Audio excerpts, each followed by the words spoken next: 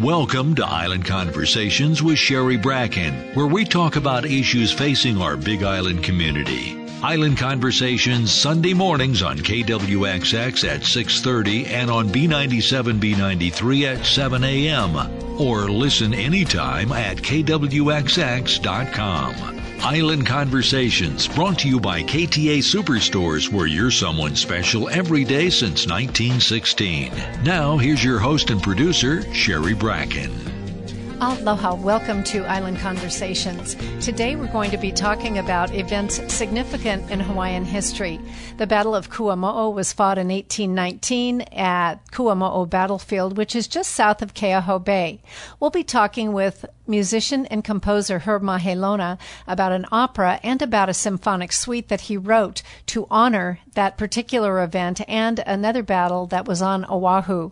Additionally, we'll talk with Dr. Kamana Beamer, who's representing the Beamer family, which has a cultural connection to the Battle of Kuamo'o and which formed a nonprofit to help preserve it. By the way, Island Conversations airs on Sundays on KWXX and on B97, B93, and then rebroadcast the following Friday on KPUA 670 AM in Hilo, and is always available as a podcast at KWXX.com or B97Hawaii.com. And now to the conversation with Herb Mahelona, which I recorded in March prior to the debut of the Symphonic Suite with Kamuela Philharmonic at Kahilu Theater. I'm joined today by musician and composer Herb Mahelona. Mr. Mahelona has composed an opera commemorating major battles in pre-contact times both on Oahu and on the island of Hawaii. Mr. Mahelona debuted the opera at Kamehameha Schools here on the Big Island back in 2014. A portion of the opera, a symphonic suite composed by Mr. Mahelona, debuted with the Kamuela Philharmonic at Kahilu Theater on March 24th. I recorded this interview with Mr. Mahelona in advance of the March 24th concert. I was at that performance and it was wonderful, just magical. It was truly the hit of the evening.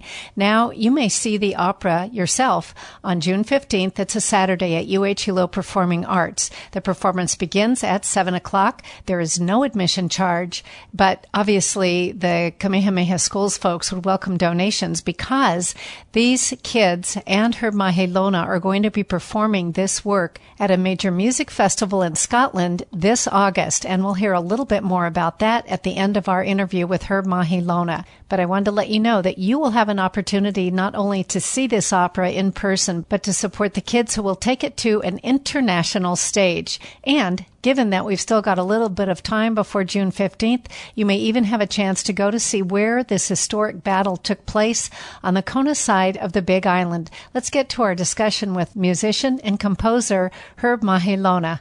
Mr. Mahelona graduated from Kamehameha Schools in the University of Hawaii, and he's been an educator for the past 20 years, teaching, I would say, everything: art and art history, choir, Korean language, web design, music composition, and more.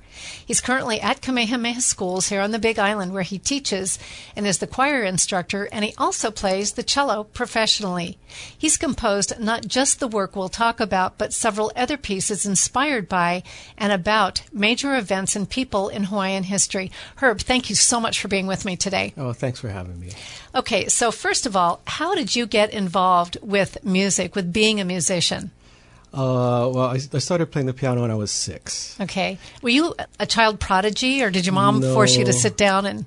So it's an interesting story. My parents had recently got a piano for my mom's birthday. So they left it open, hoping that I would kind of get curious and want to pound the keys, but I would not touch the thing. Because I was 6 years old. It was just too big. It was too big. The keys were too far away. So I refused to touch the piano until one day my mom, she would play every day, and she was playing this one song, and somehow I knew it wasn't right. So at 6 years old, I said, "Mom, I don't think that piece is right." And she turned and looked at me, the son that would not even touch the piano. She said, "What do you know? Playing the piano is not easy." And then she walked off. And so I decided I would prove her wrong. So I pulled out beginning book number 1, and I sat down and I read, this is where middle C is, and I taught myself how to read the notes. You are kidding. That's pretty impressive. Yeah. So I wouldn't say I was a prodigy, but I was good for my age. I guess so. Do you have siblings? Yes, 2 sisters. And were they equally attracted by... Similar, yeah. Wow. We all play the piano, we all play the organ, we all play string instruments. That is so nice. So 6 years old was your first experience. How long did it take you to, I will use the term, get better so that you could actually play the piano and it be more fun and recognizable? I picked it up pretty fast because it was kind of my thing. So, yeah, by the time I was in middle school, I was having fun. Oh, that's nice. And what kind of music did you play back then? Oh, everything. So classical stuff was my first love, but of course it was the 70s and 80s. So there was a lot of cool stuff going on. And then Star Wars came out. We had to play all of that. Can you read music? Yes, you can. Yes. Can you play by ear? For example, Yes. Even then, if I played something, could you just pick it up and play it? Yes. Wonderful. That is really a talent. Now, do your parents both have that same similar musical talent? Is that where you think you got it? I think it skipped a generation because my grandparents were musical, and my dad's family, they all played 5, 6 different instruments. I have one aunt, she played every orchestral instrument. That was kind of her hobby, to learn every instrument in the orchestra. That is very cool. So now you play cello in Kamana Philharmonic. Right. Well, and then other orchestras on the Big Island, the same musicians, we call ourselves different things depending where we are. So do you only play cello professionally now, or do you play other things professionally? I play other things. It's mostly cello and piano. What inspired you to compose? Oh, okay. So I was working for the Hawaii Youth Opera Chorus in Honolulu, and their director, Nola Nahulu, got the idea to have these kids that sing in the regular opera have their own summer program where they have an opera written just for them, and they get to learn the whole production. They will make the costumes, they'll make the sets, and they'll be the performers and the stagehands. They'll do everything. So she hired then Professor Neil Mackay from the university, a composition professor. So he did a couple years, and I was the accompanist. And she wanted to feature Hawaiian themes. And Neil Mackay was a fabulous composer, but he wasn't Hawaiian. So I'm sitting there as a Hawaiian accompanist thinking, I just felt like I should be doing this. It's like, I think I should do this. So I mentioned it to her. It's like, if you ever wanted to consider having me do it, I'd be happy to give it a shot. And then she did. So that was my first opera back in 1996. Oh, my goodness. You've been doing this a long time. Yeah, 20 years. And your themes are oftentimes all about Hawaiian history or Hawaiian Yes. people. Almost exclusively. That's kind of nice. I've read the synopsis of the Battle of Kuamo'o Suite, and the stories that underlie that work are really emotional. And I did see the opera that you composed that was presented by Kamehameha Schools in 2014. So how does this symphonic work relate to that full opera? So the symphonic suite is kind of a collection of all the most emotional parts that I thought would be really thrilling musically, minus the words, minus the action. So the most beautiful melodies, the most exciting battle music, I kind of compiled it all into a half-an-hour suite. I read about it, and it's called the Battle of Kuamo'o Suite, but the very first of the 4 movements is actually about a battle on Oahu. So why don't you walk us through what the theme is of this entire symphonic suite, because it really encompasses a whole lot of elements. Yeah, it's really, really exciting. So we start with the Battle of Nu'uanu, which is in 1795. So that's Kamehameha's final battle to unite all the islands under one ruler. And at that battle, and this is where it gets really operatic, so he had a former commander of his army that had deserted and come over to Oahu. They had some kind of jealousy because he was a very well-traveled soldier. He had lived in China for 3 years, come back to Hawaii and decided to help Kamehameha, bring him cannons and rifles and train his army. So there was a little bit of jealousy, possibly. So eventually he ended up taking all his troops, thousands of them, and defecting to Oahu. But his wife, who was on Kamehameha's rifle team, who this general, his name is Ka'iana, he had trained her to shoot and be an expert marksman and be the leader of Kamehameha's rifle team.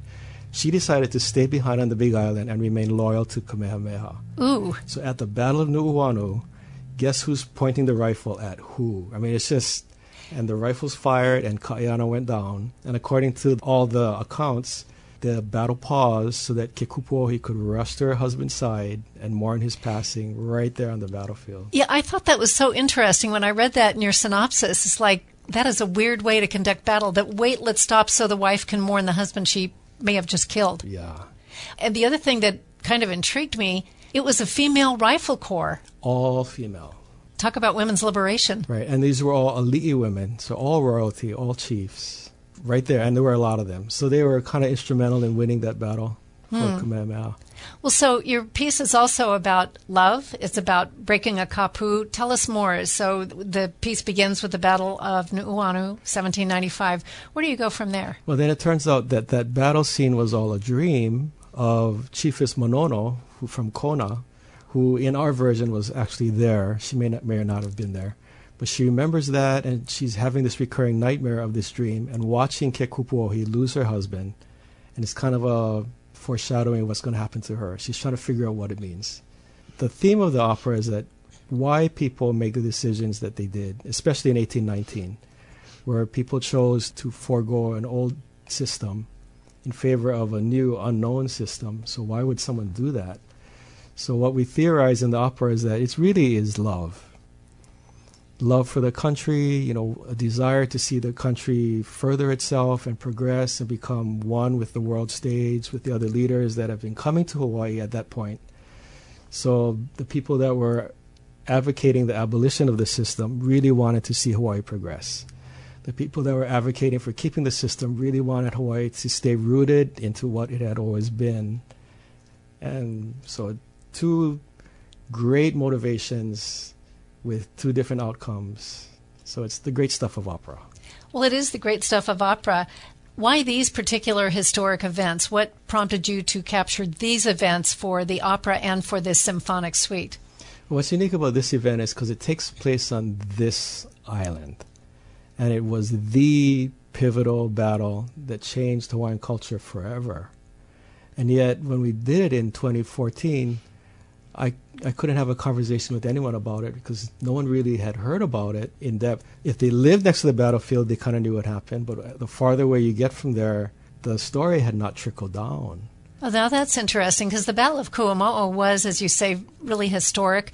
And the Kuamo'o battlegrounds and now the Kuamo'o burial grounds, it's in Keauhou. Anybody can go visit it. It's south of Keauhou Bay. You go out, down into the area that some people call the end of the world, in that area. And it's been, I won't say restored, but it's been preserved. So there is a plaque there that tells a little bit about it. And now the descendants of Kekuakalani and Monono, they kind of formed a corporation and they purchased that entire site. And so they're managing it now to make sure that there's no development and to keep it a historical site. Which is great. Yes. So this is a particular event that you chose, and now I understand a little bit about why you selected this event. But I love that it's this island, the Big Island. I mean, that's really important. How is the symphonic suite related to the opera? Is it just a piece of the opera or different? It's pieces of the opera. So the biggest difference is that it's written for symphony orchestra.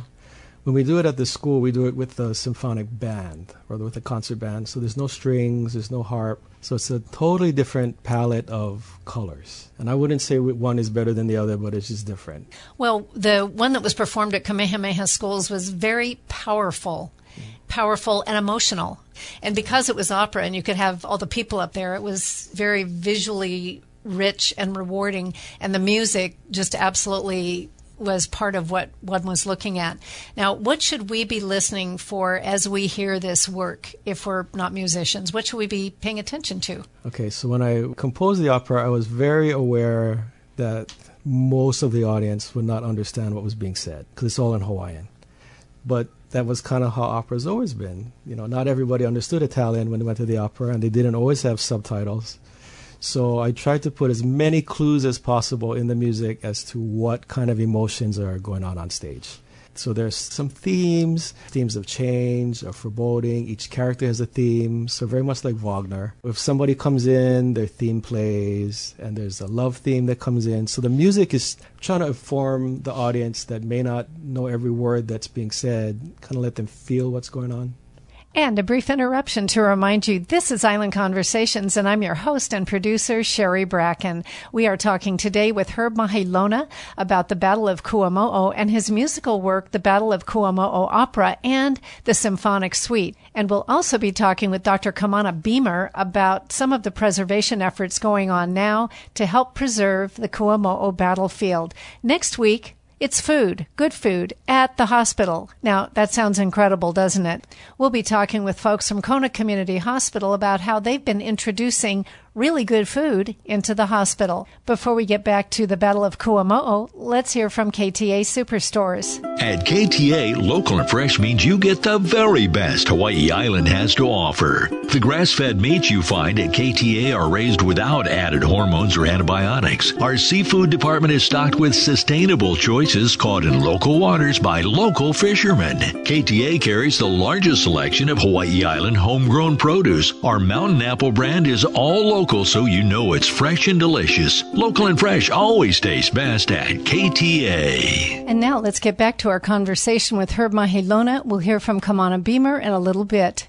In this symphonic suite, there's 4 movements, 4 sections, and in the 4th one, you do have voices. Yes. Tell us about the voices. The students will be joining us for the 4th movement, the most devastating part of the opera. That's when actually Kekua, Kalani, and Monono die at the final battle of Kuamo'o. We'll have the whole cast, the whole cast that will be traveling to Scotland this August will be there, reenacting as best we can. We'll just be fresh off the performance at the school, but we have to retool the whole opera from 575 participants to 25. So they will actually perform that last battle scene as 2 opposing armies. Oh, they're actually going to perform it even in the symphonic suite? They will be fighting on stage. Oh, my gosh, that'll be really powerful. In costume with weapons. Oh, my goodness. Yeah. Oh, wow. The orchestra members are going to sort of have a hard time with that, I imagine, because they'll want to watch as well as play. Okay, so you mentioned Scotland. I think that's the question of what comes next for this symphonic suite. Tell us about Scotland. Oh, so this is our return trip. We were first invited to go to Scotland in 2016 as part of the Edinburgh Festival Fringe, which is the world's largest performing arts festival. So how large is it? It's the entire month of August. You can watch 4,000 different acts in the month of August. 4,000. That's hard to fathom. Not performances, separate acts. There's only 30 days in the month. Right. So every hour you can choose 400 different shows that you want to watch, going on in 400 different venues in a town roughly the size of Hilo. Wow. It's amazing. So how many times will you be performing as part of that festival? So we have 4 shows we're going to do. So you were just invited to participate. Tell us more about this. I mean, this is exciting. Yeah, it's really interesting. So you can't just volunteer to go. You have to be nominated by theater professionals. So we're lucky enough, I think we're the only school that got nominated by 2 theater professionals. Who nominated you? So it was Professor Jackie Johnson, who just retired from UH Hilo, and Eden Lee Murray from Honolulu. She's also a wonderful actress and drama teacher. So both of them recommended us at the same time. Oh, and how then nice. You're invited to apply, and then if you get accepted for the application, then they'll invite you to come and perform. Oh, that's fabulous. Do you have to pay for yourselves to go? And if so, how are you raising the funds? All the performances that we do, all the proceeds go towards raising that. And how many folks are going to Scotland? That's 25. That's Wow. our traveling cast. Nice. Herb Mahelona, what else should I have asked you that you'd like to share? Let me just tell you kind of how the opera evolved. When you write Hawaiian things, it's really important that you get permission from the people that you're writing about, even though they're long gone. You need to connect. You need to go to the place and get some insight and some inspiration. So way back in 2013, we went to the battlefield for the first time. That was my first time being there. And we went there with the original cast. And I went out onto the field and I just introduced myself. So that's my protocol. I introduce myself. I state my intention. I'm going to write an opera about you and about this event. What would you like me to highlight? What would you like me to bring out in the opera? So I just said that very quietly. And right away, just like this big wind came, and I heard this woman's voice said, "Let them know everything we did for love, for no other reason." She said, people think there's political advantage, there's financial advantage. She said, it was all for love, everything we did. So that's how the story kind of morphed into a love story. Love not just for a husband and a wife. We have 2 husband and wives that have to watch each other perish for what they believe in, but a love of people for the land that they live in, for their king, for their traditions and their history. It's all love.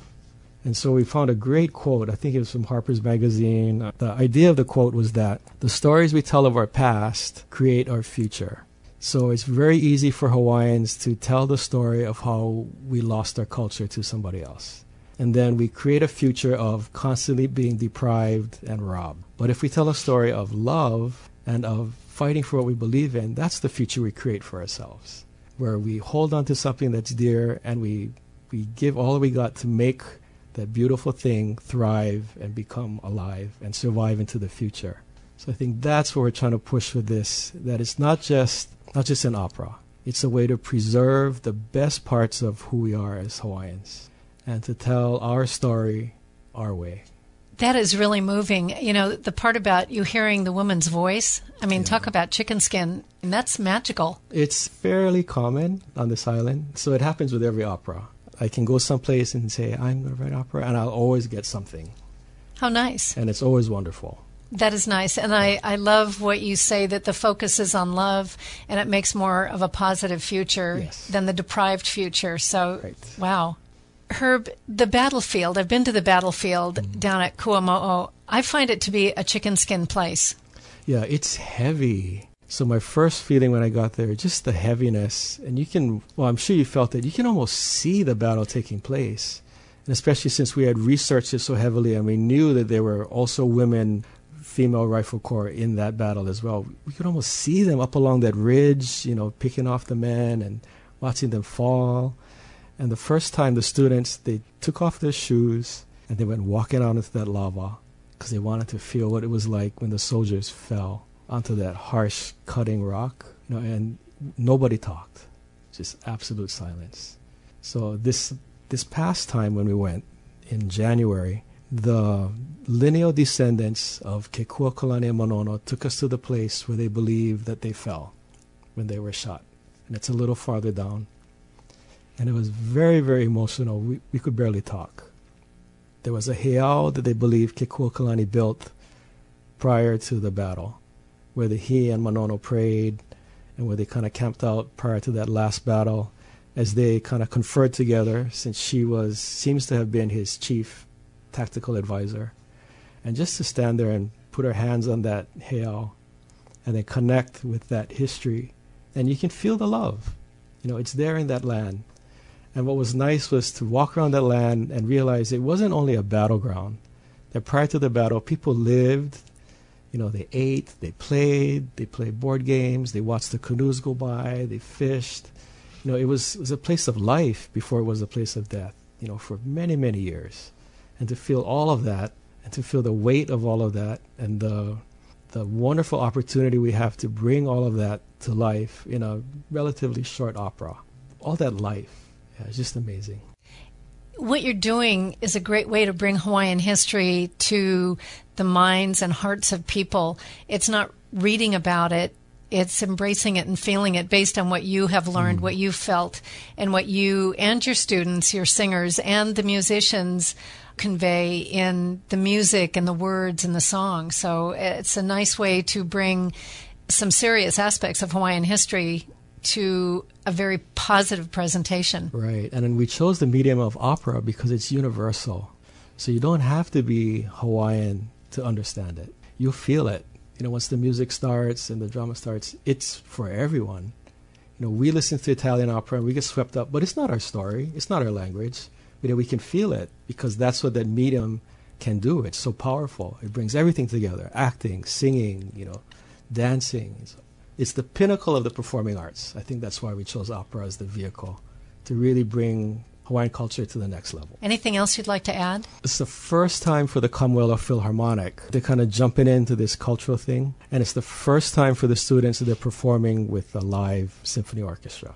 So it really will be a first. Because the symphony orchestra will bring different emotions and colors, you know, when the strings start soaring and the harp comes in. And it's just a different feeling, different colors. I'm excited to see the kids' reaction when they hear that first battle scene played by a symphony orchestra. How old are these kids, by the way? The oldest is a senior, the youngest is in 8th grade. Oh, my goodness. This will be quite an experience for all of them. Herb, thank you so much. I totally appreciate being able to talk with you. Aloha. Oh, thank you. Mahalo. And next up is my conversation with Dr. Kamana Beamer, which I recorded just this past week to learn a little bit more about the Beamer family and the preservation of the area where the Battle of Kuamo'o was fought, just south of Keauhou Bay. Dr. Kamana Beamer lives here on the Big Island. He's an associate professor in a joint appointment with the Richardson School of Law and the Center for Hawaiian Studies at the University of Hawaii at Manoa. He's also on the State Water Commission, appointed in 2013 for a 4-year term, reconfirmed in 2017 for an additional 4-year term. He's got significant academic and cultural credentials.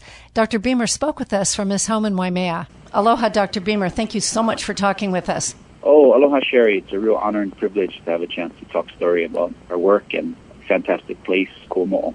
Well, you're part of this group, and it includes members of the public, but also members of the Beamer family, the children and grandchildren of the well-known singer Nona Beamer, joining with the Trust for Public Land to preserve the Kuamo'o battlefield. And I know that the group raised $4.25 million to purchase the property from Margaret Shawtower.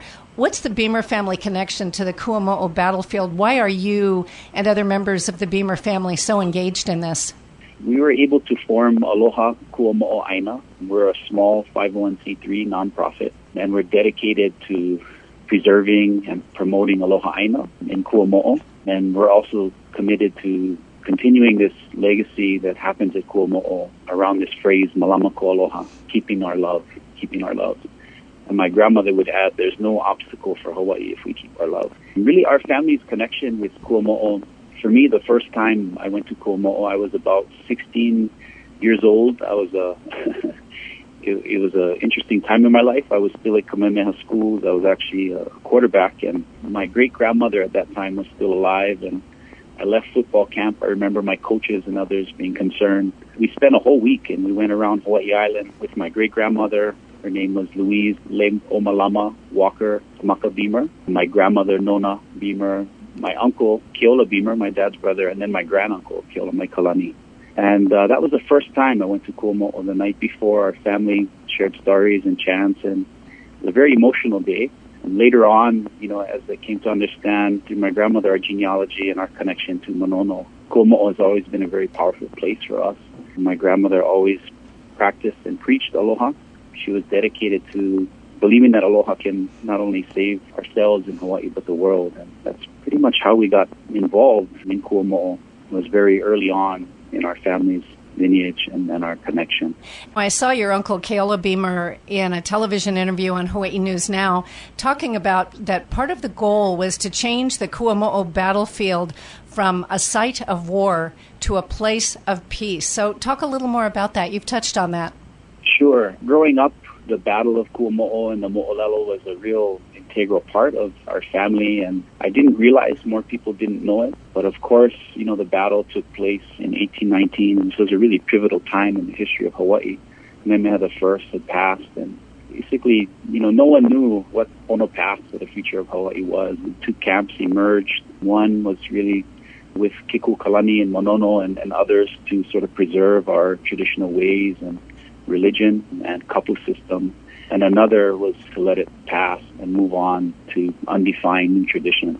That culminated in battle at Kuamo'o, very heartfelt and in many ways, kind of a civil war in some ways for Hawaii and Hawaiians. But the legacy of that battle is really about keeping our love. On the battlefield, Monono, the night before, she and her kane, Kekuakalani, kind of built this hali'ipunana, a place to watch the battle and to observe. And when he falls and dies, Monono takes up his spear and begins this chant, Malama ko Aloha, Malama ko Aloha. Keep your love, keep your love. And that's really been a rallying call for us as a family, and I think, for you think of where our world and Hawaii is at, we really believe that Kuamo'o can be, it was a site of war, but it really is a place of peace today. It's about reconciliation. It's about addressing the battles that we face. And our world is at a pivotal time to think about peace and humanity's relationship with Mother Earth, with the Aina, with our environment. And Kuamo'o is an incredible place to kind of reflect on some of these lessons. We host roughly around 500 people every fiscal year. And then we've had incredible students come and touch the place, and it really moves them and moves their spirits. There's one story in particular that I can recall This was a young law school student who had returned from the continent to Hawaii, didn't grow up here. His parents were split. He was reconnecting to his place, and we all spent a day together doing some stewardship activities. And at the end of the day, we jumped in the ocean together, and he swam up to me, and it was a really memorable moment.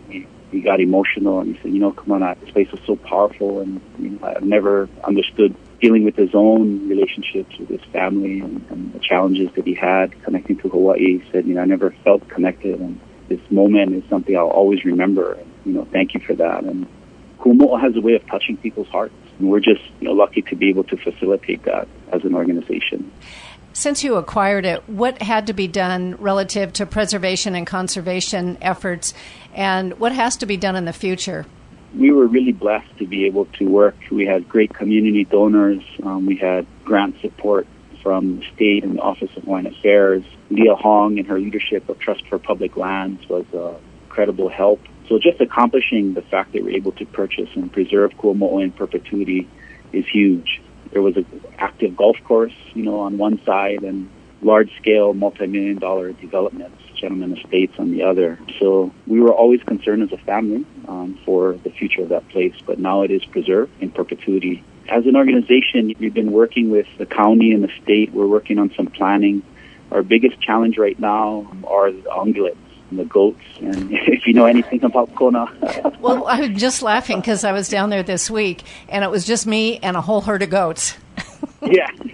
We have 3 goals for Kuamo'o. One is Aloha Aina, so it's really about the restoration of the cultural and ecological integrity of the place. And so that's where we're at right now is, we have to get the goats out and be able to restore the dryland forest and slowly identify and work through the cultural resources that are on site. And that's, we've been working on planning and permitting. We're in a SMA area and a conservation zone, so we have to move slow and in collaboration with the state and the county. But eventually we'll be able to get the ungulates out, and that'll allow us to work on our goals of stewardship and then restoration. But, in the meantime, we've hosted groups, and, we have a small outplanting area, and eventually we'll deal with the goats and be able to work on these larger restoration plans and efforts. As I've been down there, when you just look around, if you understand anything about the Battle of Kuamo'o, which is explained a little bit in a plaque that's in front of the area, it's awe-inspiring if you think about what happened there. And so thank you so much for preserving it, because I think it's obviously extremely important. Oh, thank you, Sherry. Yes, it's a real honor and a privilege, and we have it's going to be an intergenerational mission for us and for Hawaii, and we're just really blessed to have such great community partners and people like yourself helping us get our message out. So mahalo. Where do people go to learn more? Kuamo'o.org. Kuamo'o.org. You can learn more about our organization, and our organization is called Aloha Kuamo'o Aina. Dr. Kamana Beamer, thank you so much. Aloha. Aloha. And to our listeners, thank you so much for being with us. Dr. Kamana Beamer did tell me that Kuamo'o.org does gratefully accept donations from those who want to help with the preservation effort.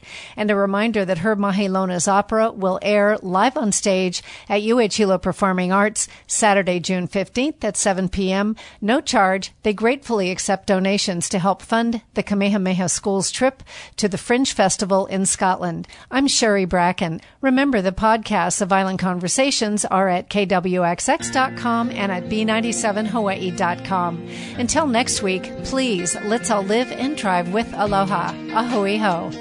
Thank you for listening to Island Conversations with Sherry Bracken, available anytime at kwxx.com. We welcome your feedback and suggestions at info@kwxx.com. Join us next week for another Island Conversations with Sherry Bracken, brought to you by KTA Superstores, where you're someone special every day since 1916.